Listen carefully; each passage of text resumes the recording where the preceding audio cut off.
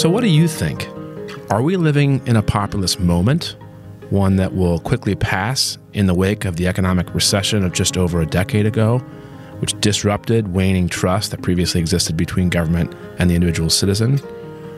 Or is the current phenomenon, Americans typically think of President Trump's election in the United States and the Brexit debate in the UK, considerably deeper than that, and either here to stay or something considerably more structural, permanent? Our guest on today's podcast is Matthew Goodwin, a professor of politics in the School of Politics and International Relations at the University of Kent in the UK. Matthew argues that national populism, which he and a colleague write about in an October 2018 best-selling book, National Populism: The Revolt Against Liberal Democracy, isn't just a fad or a moment, but an historically rooted phenomenon with dynamics that are here to stay. National populism, he says, runs deeper than racism or anti-immigration or country versus city, though these are all threads that they develop. Instead, Matthew thinks of the wave of national populist elections being felt around the world, Trump in 2016 and the current fight over Brexit, but also Orban's election in Hungary, Kaczynski in Poland, Salvini in Italy, Geert Wilders in the Netherlands, and Marine Le Pen's surprising candidacy in France, and others whose elections have recently taken journalists and pundits by surprise. He says they come from a much deeper well. Goodwin argues there are populist currents at work beneath the surface, and in country after country he describes a sense of loss trying to be recovered, even if disconnected voters don't always put everything into words. He talks about the 4 Ds: distrust, fear of destruction, a deep sense of deprivation, and de-alignment, all at work in modern political life across Europe and America. Matthew's joined today by Henry Olsen, a daily columnist at The Washington Post and a longtime political scholar, author, and commentator on American politics. This is a truly interesting conversation about a different angle of a big problem many of us are trying to understand. So let's jump straight to it.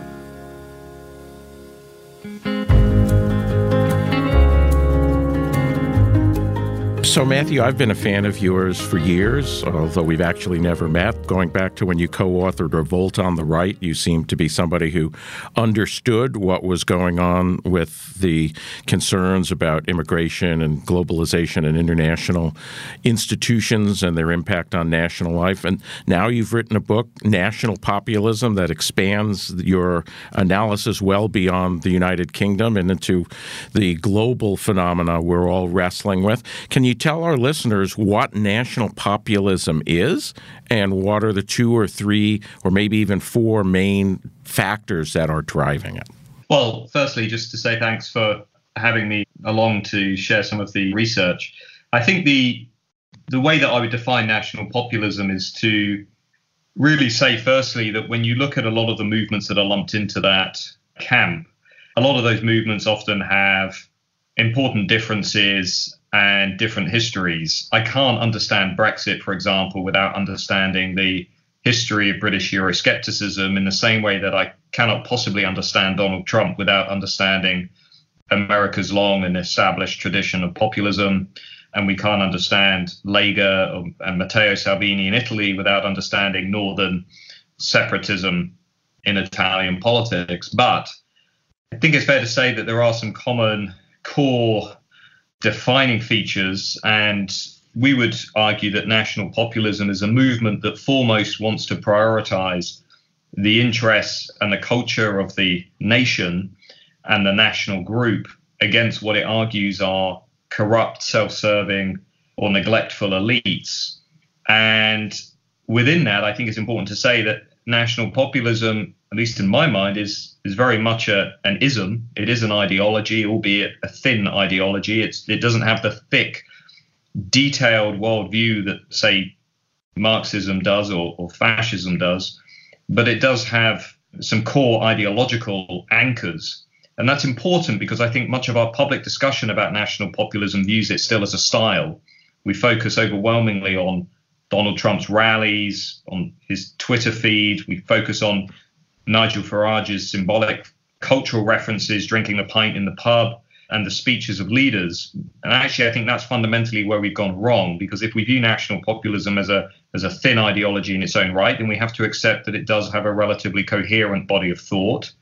And we have to accept that actually it's got a pretty long and ingrained tradition within our democratic systems. And I think that is why it's got this durability that has confounded many people, that still, I think, we have a tendency to slip into viewing national populism as some people saw it in the 1990s, which is primarily as a protest movement, not as something that is much more sticky, if you like, something that is rooted in specific currents. And those currents or drivers, I would argue, certainly if you take 30 years of social science and you take it seriously, as we do in the book, those drivers are deeper and stronger than many assumed. That you have essentially four key concerns that we're going to have to wrestle with if we want to deal with national populism. And I think it's important to accept that we're never going to get rid of national populism. The best we can do is learn to live with it and manage its darker effects. But the first relates to relative deprivation, the sense that my group is losing out relative to others, whether they're more prosperous middle class or immigrants and ethnic minorities. The second key driver is concern over the perceived destruction of ways of life, national values and identity, that migration is as much about a desire for cultural protection as it is a desire for economic equality. Third, we also point to high levels of distrust in political systems, and not irrational distrust, but actually a view rooted especially among working class voters and non-graduates that political systems have over time become less representative of those key groups. And as a consequence, our political systems have really succumbed to what other political scientists would call the exclusion gap, pushing working class voters and non-graduates out of the policymaking process, because largely they're not represented in the corridors of power to the same extent as other groups. And so the distrust that we see across large numbers of advanced democracies is actually rooted in a legitimate grievance that we can come back to. And lastly, even if you disagree with all of that, I think the one thing that no social scientist could really deny is the fact that our liberal democracies, which are still incredibly young, barely 100 years old in most cases, that the relationship between the traditional political parties that were formed and came of age in the early 20th century or late 19th century, the relationship between those parties and voters is now breaking down to such an extent that it's becoming much easier for challenger parties of all colours and shades to break through into our political system. So we're now living in an era of de-alignment where voter loyalties and established habitual patterns of voting are being disrupted. So if you're five-star in Italy, if you're Macron in France, if you're Nigel Farage in the Brexit Party, it's much easier for you to break through because we've got these much higher rates of volatility. So if you put all of that together, we argue that, number one, national populism isn't going anywhere anytime soon. It's an established, most likely permanent feature on the political landscape. Secondly, the drivers are deeper and stronger than people assume. And thirdly, I think we will need to step back from the day-to-day debates and really take this evidence that we've got in social science much more seriously, and accept that we can't get rid of these movements, but we perhaps can learn to live with them and come up with some more creative responses. Matthew, I appreciated very much in reading the book your description of currents and sort of the heft and the depth of this movement that lies beneath the surface. Sometimes people have talked similarly about religion in that regard, the history, the rootedness. And I wonder if you might comment on that as a political scientist, as someone who's teaching politics. What is this tool of thinking about sort of currents? How does that apply to this phenomenon? And also, it's been a year since you published the book with Roger. Do you have any other sort of meta-level observations at this point? Are you finding that the argument is frankly more strong and more in demand, or less so, I suspect, the former? And can you tell us about that piece? Well, on the currents, the argument essentially here is that I'm often asked this question, for example, particularly by people outside of academia, that when you look at all of these disruptive populist movements, Trump in the US, Brexit in the UK, the AfD in Germany, do they signal that we are leaving a period of volatility behind us, which is typically traced to generational arguments about angry old white men who are how can I say, diplomatically about to slip over the horizon?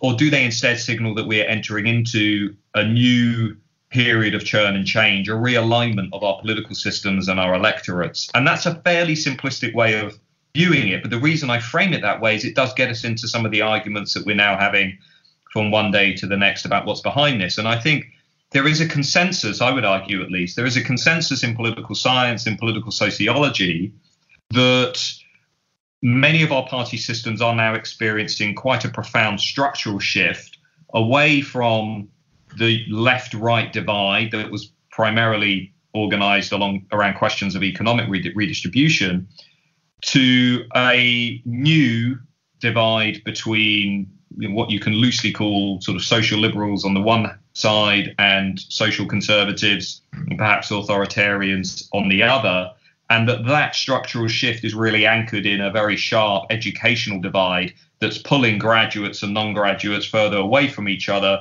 on these new divisive value-based issues like migration, European integration, perhaps also climate change, and also increasingly, I think, the role of Islam within Western liberal society.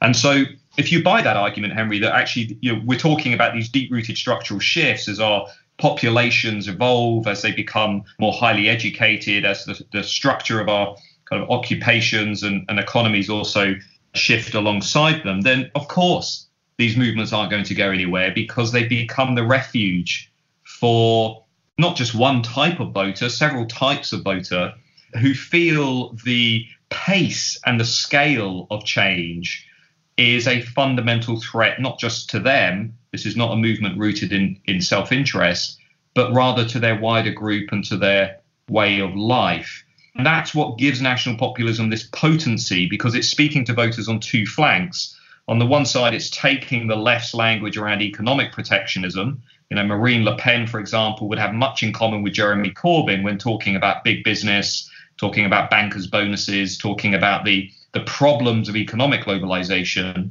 But they're also taking these themes of cultural protectionism and giving them a much more accessible, legitimate framing. One of the legacies of the Nouvelle Droite in the 1980s and the new right thinkers in Italy, Germany, and elsewhere is that they effectively gave populists a much more resonant language of ethno-pluralism through which they can present these arguments. And now we're seeing things, I think, including in the last year, that we just haven't seen before in the electorates of these parties. I'll give you one example. We had a nice study 2 weeks ago that suggested LGBT communities are now providing significant support to national populist parties. Around about 20% of Marine Le Pen's electorate is estimated to come from LGBT communities, which goes to show how, contrary to the argument that these are exclusively white, inherently socially conservative electorates, that actually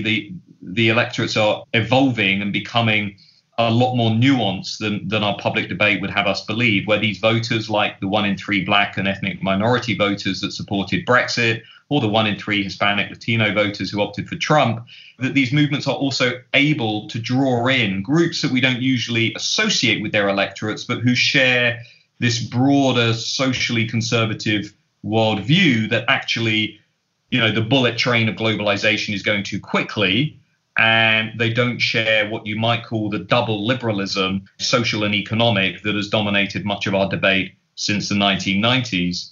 I think the political movements that we've seen over the last year, of course, I would argue this, but have validated our analysis. If you look, for example, at the events in the UK, Brexit voters have not changed their minds. If anything, they've become more determined to see that project through. We've seen some significant political movements in Germany and Italy, now Portugal and Spain, which of course were also democracies that were once considered immune to national populism, alongside Sweden, Germany, and the UK.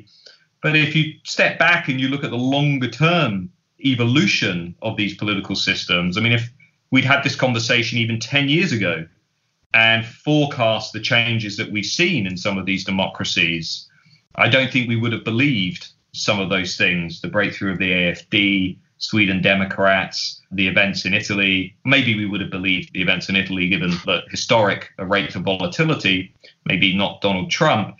But if we take that big broader view, then I think actually what we're seeing is a movement that began in the late 70s, early 1980s, at least this move of national populism did, this movement. We're seeing it now really gradually come to its maturity and really present a more formidable challenge to the mainstream, and in particular socially, culturally liberal mainstream politicians, than it did in earlier decades. So as we finish in the book, I think there are two effects that this national populist moment is going to have. One is direct, in terms of these movements entering office and trying to pass policy, where they've typically been less successful. But more importantly is the indirect effect of national populism, driving mainstream parties to adopt more restrictive positions on migration, on social integration, and on that cultural axis. And if you look at the Danish centre-left, if you look at the Austrian centre-right, if you look at the British centre-right, if you look at the broader movements of mainstream politics in Europe,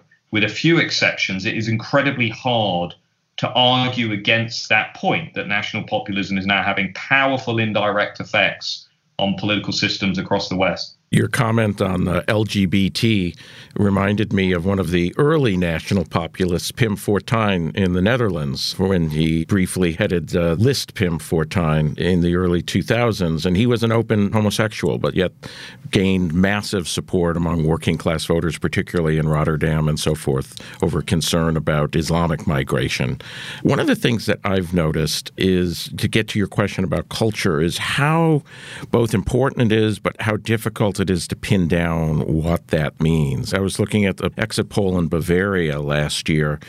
100% of the AfD voters agreed with the statement that they regret that the influence of German culture is fading on a daily basis.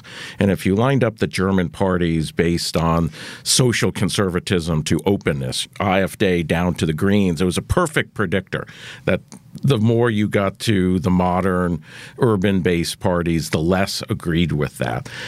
Can you put a finger on what a national populist would say the way of life that is being lost is, understanding that in each country there will be specific differences, that the Hungarian way of life, because of the specific ethnic background and history of the Hungarians, will be different from the German way of life. But is there a broad current of agreement over what it is that's being lost that can help us inform the cultural aspect of national populism? So I think the first thing to say is, to me, this is absolutely where the debate has to be.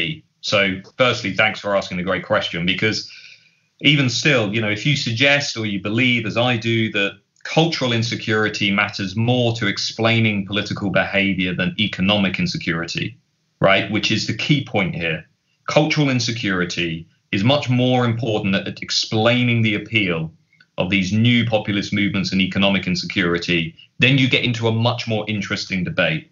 We now know that economic hardship is a stronger predictor of support for the left, but perceptions of cultural threat, as you just alluded to in Germany, the notion that one's national culture, one's national set of values, one's cultural reference points are being eroded, is a really potent driver of support for national populism. And this, by the way, is why many movements on the left have struggled in the face of national populism. Social democrats across Europe have had a terrible 10 years, are now really facing an existential struggle, because in my view, another important new feature of our politics is that it's easier for the right to move left on economics than the left to move right on culture. And that is what has allowed national populism and strongly conservative politicians like Sebastian Kurz in Austria, and now perhaps Boris Johnson in the UK, to really exploit the inherent weaknesses within left-wing movements, which are simply unable to talk to voters about this notion, this sense of cultural insecurity, which they too often just say, actually, this is equivalent to racism, this is equivalent to xenophobia. I think when you try and break down that sense of what are we talking about when we say cultural insecurity, I think the first thing that we're talking about, perhaps a useful framework, is to say, well, we're not talking about a debate between open versus closed. And I think the initial knee-jerk reaction to this political turbulence was to say, well, this is about this is ultimately just about globalization. It's about people that want a closed world and people that want an open world. I think that's incredibly misleading. But it is, I think, more useful to think of this as a debate between people who are comfortable with fast change and people who would prefer slow change. And as we know from a lot of the research since 2016 in the US and the UK, one of the key drivers of national populism, particularly at the local level, was rapid demographic change in areas that historically had been predominantly white and had over time had little diversity, but then suddenly received or experienced an injection of social and demographic change.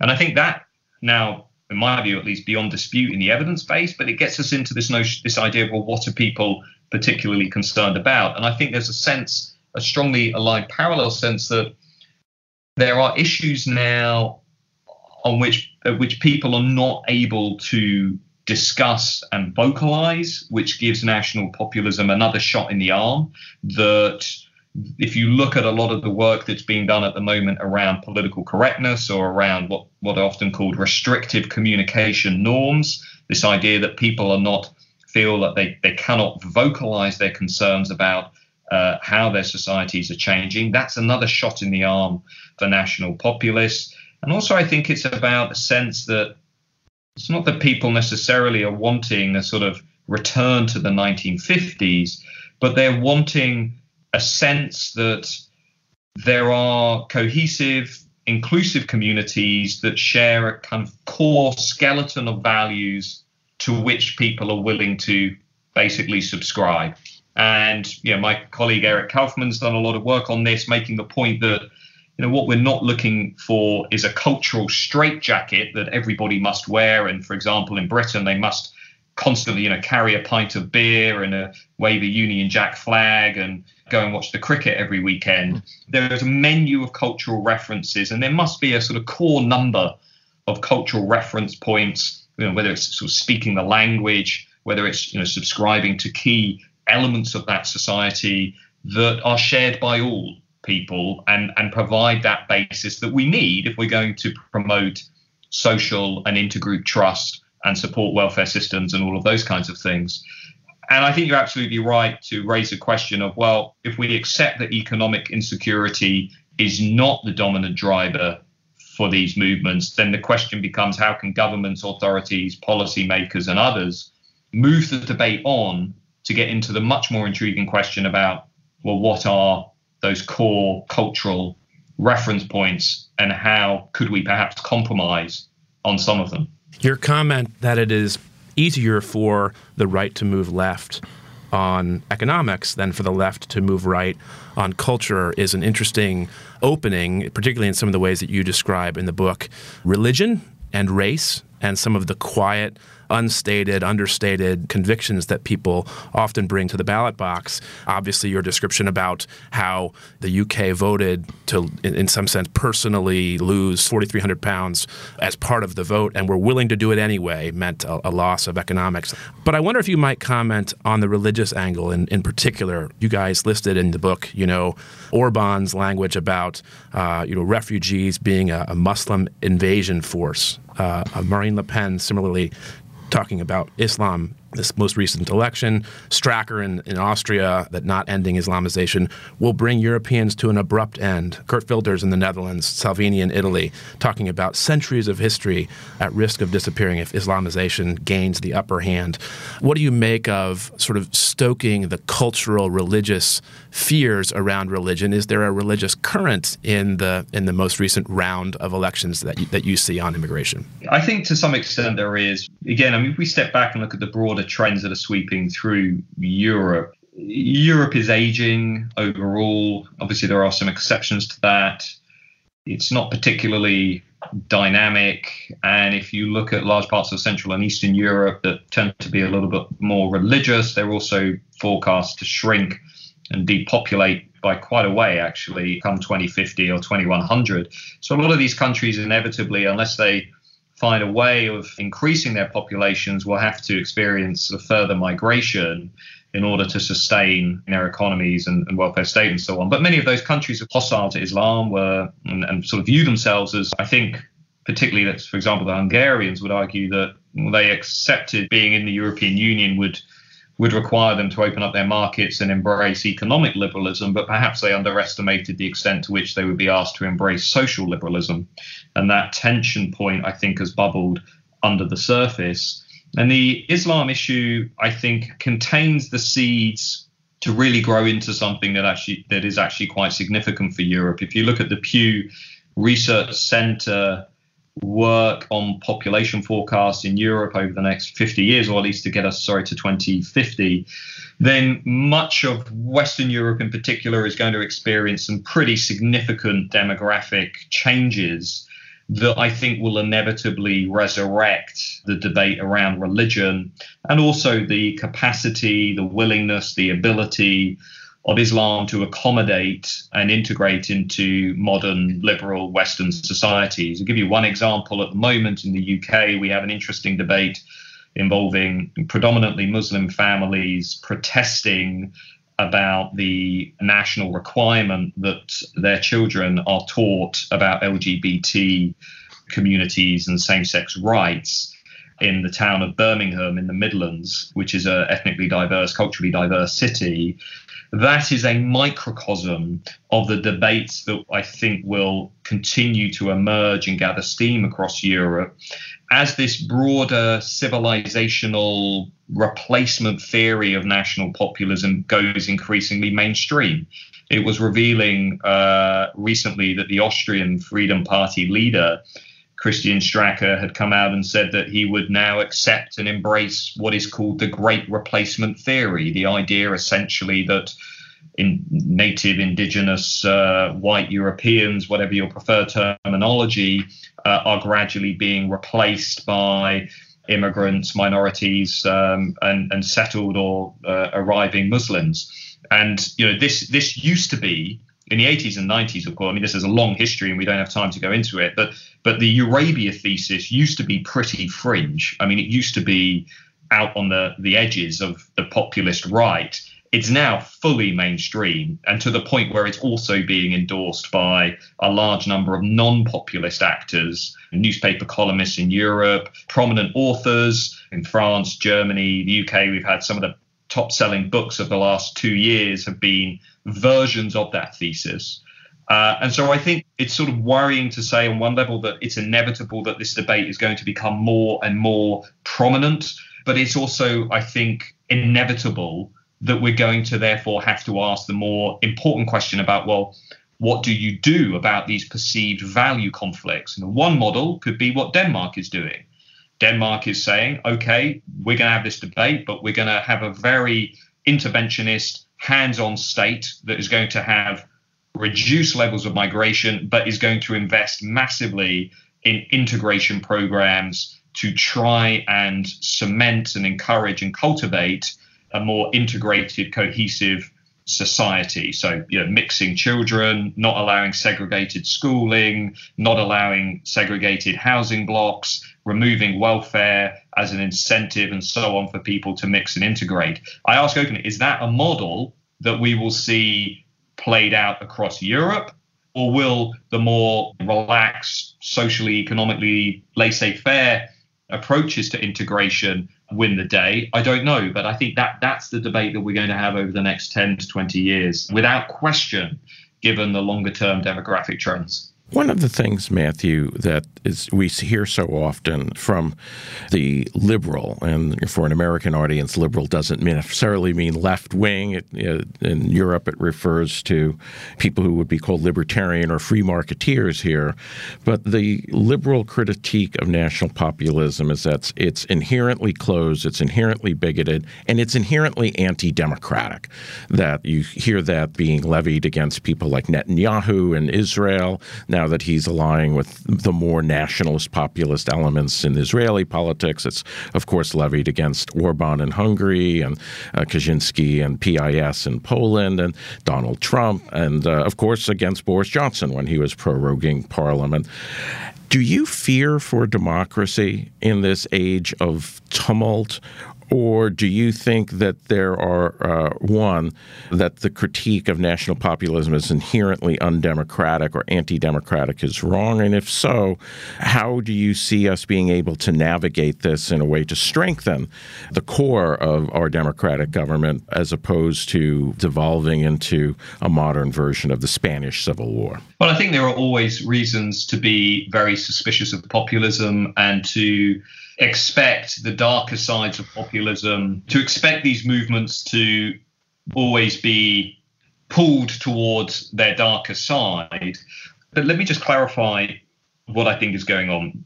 I think, firstly, we do not have a problem in terms of public support for democracy. And we've had a pretty vigorous debate since 2016, particularly in the US. You had some work suggesting that young people and others were giving up on democracy. I just don't find any of that credible. I think if you look at every major gold standard academic survey that we have very strong and robust and established levels of support for living in a democracy, for key aspects of democratic life. Large numbers of people say they want to live in a representative democracy and they value that. So I don't think the battle is between democracy and anti-democracy. I think the battle clearly is between two competing conceptions of democracy, the traditional liberal conception that prioritizes individual rights, and I think some people would argue has now failed to satisfy that struggle for recognition that it was initially hailed for achieving, has become too individualistic as well at the same time. But that liberal conception of democracy is now really having to defend itself against a direct conception of democracy that is wanting to prioritize majority will, especially against minorities on sensitive issues like migration policy, borders, and so on. And national populists are really advocating the latter, and many what you might call moderate mainstream politicians advocating the former. And I think that battle over the conception of democracy is going to really rage. And what frustrates me about the debate is that there's very little nuance, in the sense that there are lots of people within the national populist electorates that could be brought back to the mainstream. I completely believe that. I mean, there are lots of voters that intuitively, instinctively know that national populists do not have the answers, but they're voting for them largely to send a message. But we're not going to bring those voters back into the mainstream if we're also simultaneously saying that they're equivalent to Adolf Hitler and Benito Mussolini, or if we're saying, as some of the US media was saying, that Boris Johnson is somehow comparable to Europe's interwar dictators. I think, there is a legitimate question, I think, to ask about, to what extent are people actually losing touch with reality, that we've got this tendency that Jonathan Haidt and others have talked about to catastrophize about political change. And that has become especially prominent since 2016. I think there are lots of good things that are happening in advanced democracies. Racial prejudice is consistently declining.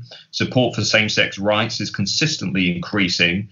And as I say, the foundational pillars of democracy, I think, look strong and entrenched. But those people who are abandoning the mainstream are doing so because they feel partly that they have been excluded from the conversation, from the national conversation. And so I think, as a consequence, the way back is not to say they are anti-democrats, they are illiberal, fascists, they are bigots, and some of them certainly are, but I would argue not the majority.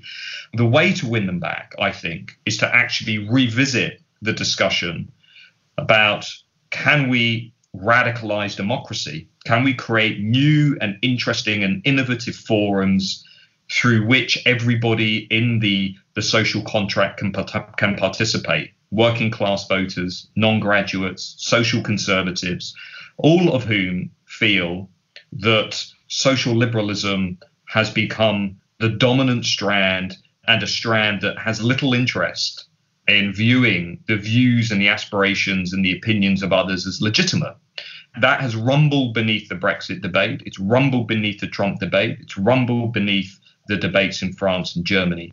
And there is a lot of uncomfortable evidence, I think, that is out there now, both in the US and Europe, that suggests that illiberal liberals are a problem in this debate, because there is a view that those with other opinions, with other values, either you don't want to have them in your social networks, or you don't value their judgment, or you are more intolerant toward them simply because of political bias. And that this is going to be deeply problematic going forwards, because if we're going to get to this sort of space for compromise, we're going to have to require both sides to make some concessions.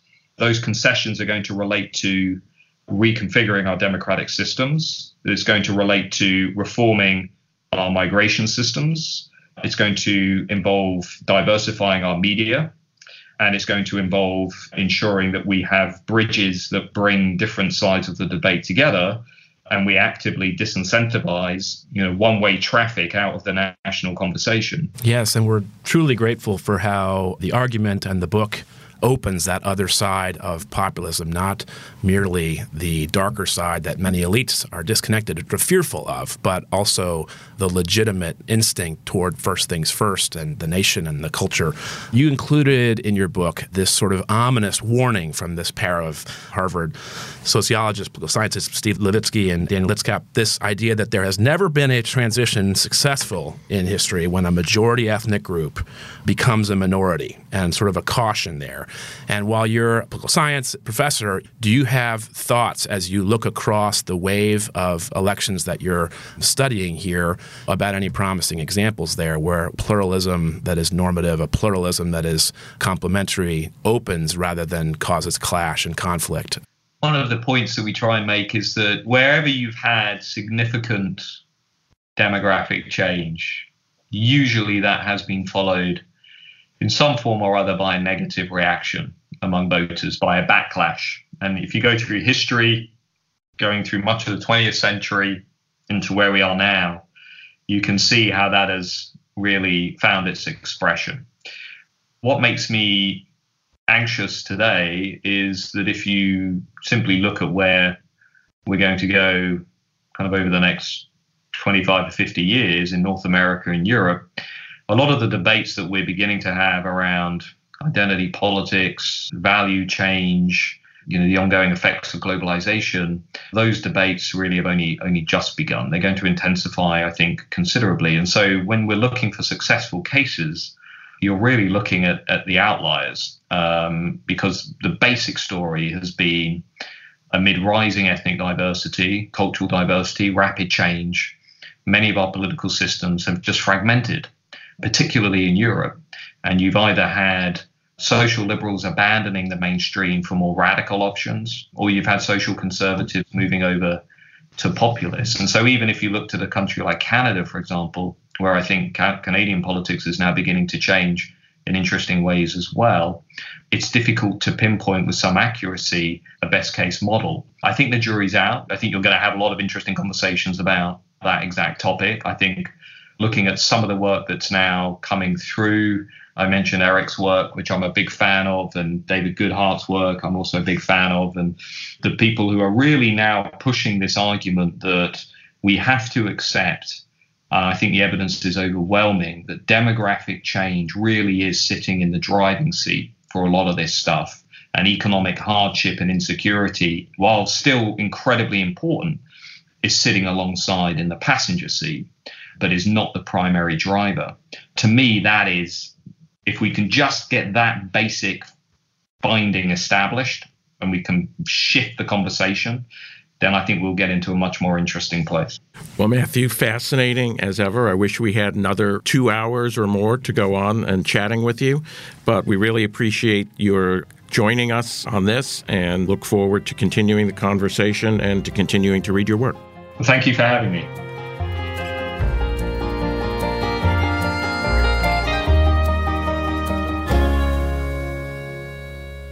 Faith Angle exists to open connections between leading journalists, scholars, and clerics. Thanks for listening.